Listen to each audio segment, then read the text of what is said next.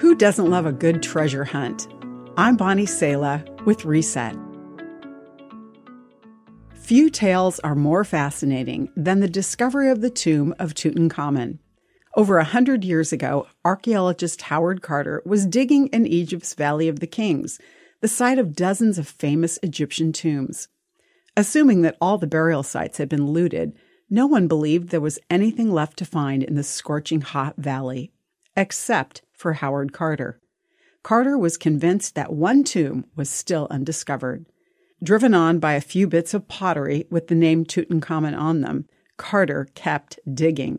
He was weeks away from losing his funding when finally he hit a secret passageway leading to the treasure-filled tomb of the ancient king. The priceless treasures within were beyond anyone's wildest dreams.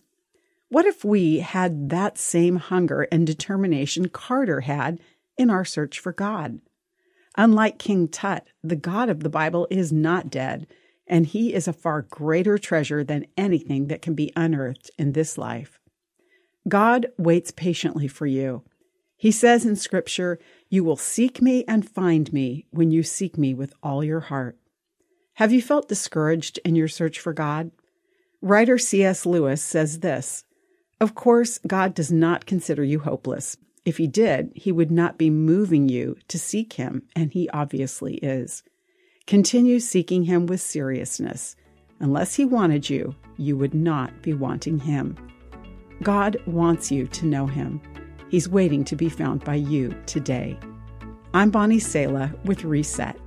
To read, share, or hear this again, or to find more resources like this, visit guidelines.org.